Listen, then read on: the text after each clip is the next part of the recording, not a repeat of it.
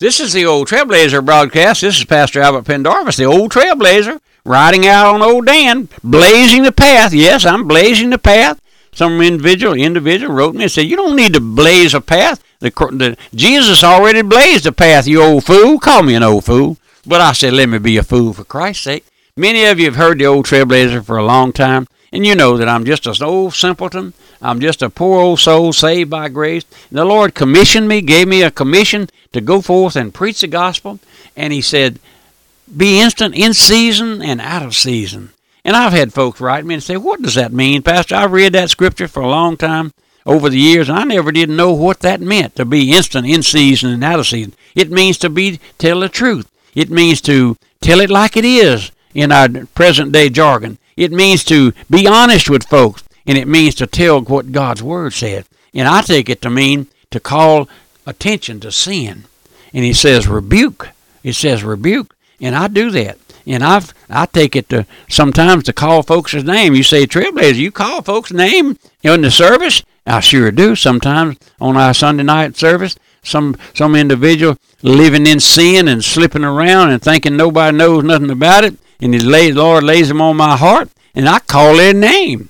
I say, come on, get honest with the Lord. And I do it in long suffering. I turn around and pray for him. I do turn around and pray for him. And I had a man after the 11 o'clock service one morning came down to the front, and he said, Pastor, can a couple get saved living in adultery, shacking up? I said, no, they can be saved, but not living in adultery. No, sir. And no, it just tore me all to pieces because I knew who he was talking about. But, oh, my friend, the Lord knows all about us, don't he? We're looking at a study on divine healing, true and false, and we're looking at this particular subject, that the gospel, healing is not in the gospel. Speaking in tongues is not in the gospel. Folks try to make that so, but we were looking in our last study there that sinner who's been awakened by the Holy Spirit comes to see himself as he really is. He forgets all about bodily healing. He forgets all about speaking in tongues. Listen, folks, if you knew you had 1 hour to live, what would be your biggest desire? To make sure that your soul is saved. Not to be able to speak in tongues, not to be able to heal from some dreadful disease that you might be inflicted with. No, your greatest desire would be that Christ is your hope. Is he your hope today, my friend? Some of you hear me early in the morning, some late at night. It doesn't matter. My friend, I often tell you good morning. But my friend, I like to come in your homes, and I think about a lot of times sitting down at your breakfast table and drinking a cup of coffee with you. But I praise the Lord that when that individual begins to see himself, when the Holy Spirit has begun to work in that heart, you say, how does that take place, Trailblazer? I often want to know, how does that take place? Well, here's an individual. He may be religious. He may not be. He may be hardcore. He may be hell devil. He may be whatever. But if he's one of God's elect, if he's one of God's chosen individual, and the Lord sees fit to begin a work in his heart, the Holy Spirit, the blessed Holy Spirit, comes there, shines the light of the gospel. It may be by reading the scriptures. It may be by hearing the message preached under the power of the Holy Spirit. It may be by some faithful witnessing of the Lord, some great old soul who's been saved, and they have an opportunity to tell you how the Lord saved them, and the Lord take that thing home to your heart like a barbed arrow, like a dagger that you can't pull off. You may not say a word. You may kind of shake and tremble a little bit and say, oh, man, I don't know if he's talking to me or not. But you go on down the road. It might be a day, a week, or a month, and that thing comes back to you. You know, that individual said, the soul that sinneth, it shall die. That individual said, Christ died for sinners. Christ came to seek and to save that which was lost. And I never have been a lost sinner.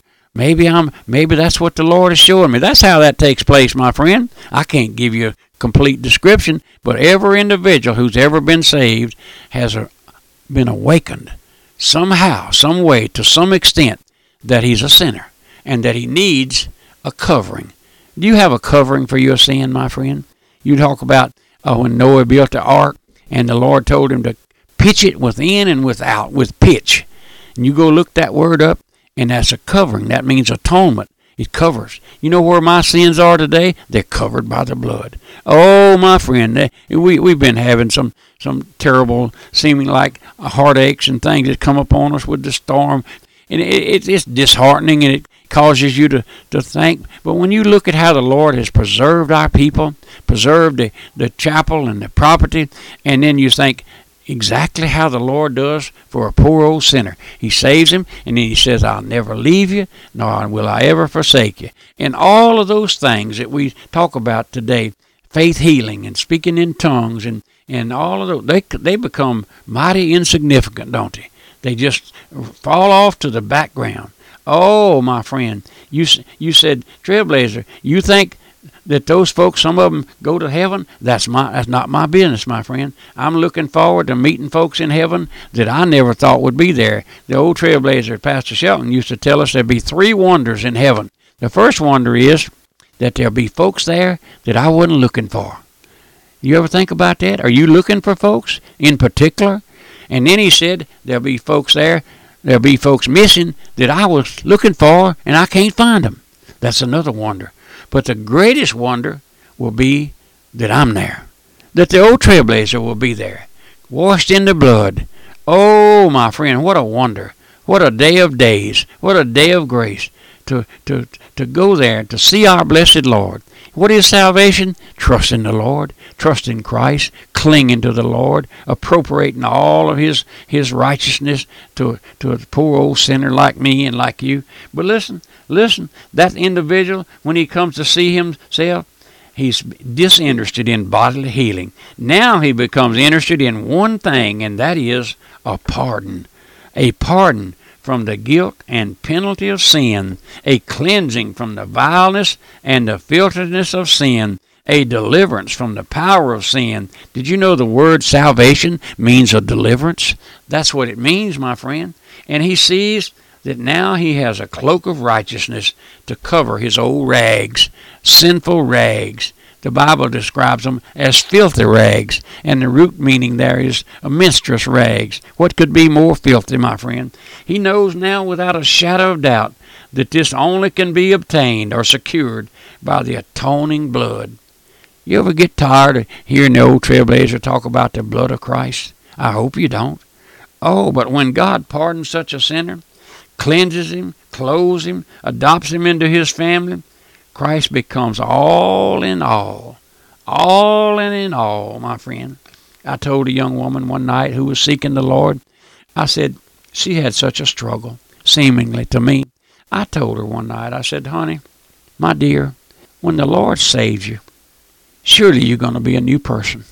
But you'll have to get up in the mornings, fix your husband's breakfast and maybe his lunch if he takes a lunch.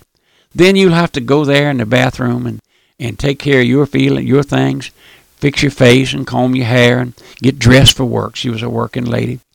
And I said, you still saved, but you got to do those things. If you have children, you got to get up, give them a bath, put them clean clothes on, put them on that old big yellow school bus, but you still got to do those things. But now you can look to the Lord. Now you can look to the Lord and say, he's mine and I'm his. Bodily healing won't give you that grace. Speaking in tongues won't help you, my friend. No, it's knowing Christ as your Lord and as your Savior. Do you know the Lord, my friend? Are you trusting the Lord? You say, well, Pastor, I just don't know if I'm trusting him. Well, my friend, ask the Lord to show you. Ask the Lord to reassure you. Do you think everyone who's ever been saved is on top of the mountain 24/7? I tell you no. I tell you no. I heard a preacher say one morning on a broadcast, he said lots of mornings he gets up and his liver turned over sideways and he's got a foul taste in his mouth. And you ever have that, my friend? And I thought that was a great, because I'd been having those troubles, didn't feel saved, didn't have any idea I was saved, but I knew I was. And I heard him say that. And I oftentimes get up like that in the morning, facing the world, facing problems, facing heartaches, facing things that happen in the family. And Lord, ain't no way I could be saved. Doubting and fearing like I do, my knees knocking when I go behind my pulpit on Sunday morning lots of time. Oh, and I read one of Brother Spurgeon's sermons, and he said if he ever went in his pulpit and his knees were not knocking, he'd get out and go home. Now, my friend, this is one of the greatest pastors that ever lived, and he had those doubts and fears. You think you're going to be without those things? Just listen, my friend. The Lord is there. He said, "I'll never leave you." He said, "I'll never leave you, nor will I ever forsake you." You may get tangled up in things and feel like all is amiss and everything's going wrong. But listen, go there, go back, and look in the face and say, "Am I saved?" Open the mirror, open your eyes wide, and look in the mirror. Say, "Am I saved? Am I a child of God? I'm so wretched. I'm so miserable. I'm so sinful." If you don't see yourself as sinful, you're not saved. Now, I'll make the definite statement there that if you don't see yourself as a wicked sinner, surely now, folks will write me and say, and I've had folks do that lately, "Get off of that stuff that we're all sinners." I'm not a sinner. Well, maybe you're not, but I am. But I'm a saved sinner. That's what I have behind my name, SS, saved sinner. And then I have BW, blood washed sinner. Only a sinner saved by grace. We sang that song here. And let me just mention that right quickly. We have 9 of our radio choir singing songs, these great old blood songs that you can't find anywhere else. And we have 9 of them. They got about 18 songs on each one of them. And we have them for $5 each. If you write me, I'll send them to you. $5 each. And if you have a sick one or loved one on a sick bed, been there a long time, you write me. If you have a CD player, I'll send you one of them that you can play quietly on the side of the bed there. And what can wash away my sin? Nothing but the blood. There's power in the blood. Who am I? All of those great old songs. I'll send it to you. We're not here to make money in this ministry, my friend. We're just here to get out the gospel. And there's much gospel in those great old songs. Would you pray for us? Would you pray for the old Trailblazer? Lord, help the old Trailblazer get a choir back together and move folks' heart to come and sing in the choir, some with voices. I can't sing. If I could sing, I'd sing you a song right now. But I can't sing. Oh, but I can read the words out of those gracious old songbooks. And I do that oftentimes. There's a message in those songs, my friend. You go in the average church today, you can't find a blood song. You may find Amazing Grace, or you might find Why Not Tonight. But my friend, our songbooks are chock full of the old blood songs, and just so are these CDs that I have. But you write me, and if you have a loved one that you'd like to send one to, you write me, and I'll send it to them free and postpaid, just to show you how much I praise the Lord for our choir and the messages that we bring. But this is the old Trailblazer. I wish I had another hour. But we'll be back the next time with the same time, same station. And then you write me and I'll send you a log of all of our radio broadcasts and also information about the internet. You can hear our radio.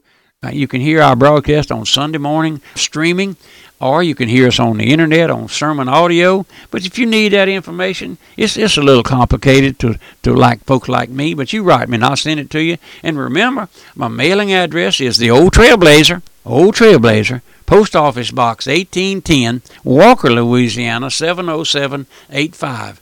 And until next time, goodbye and may God bless you.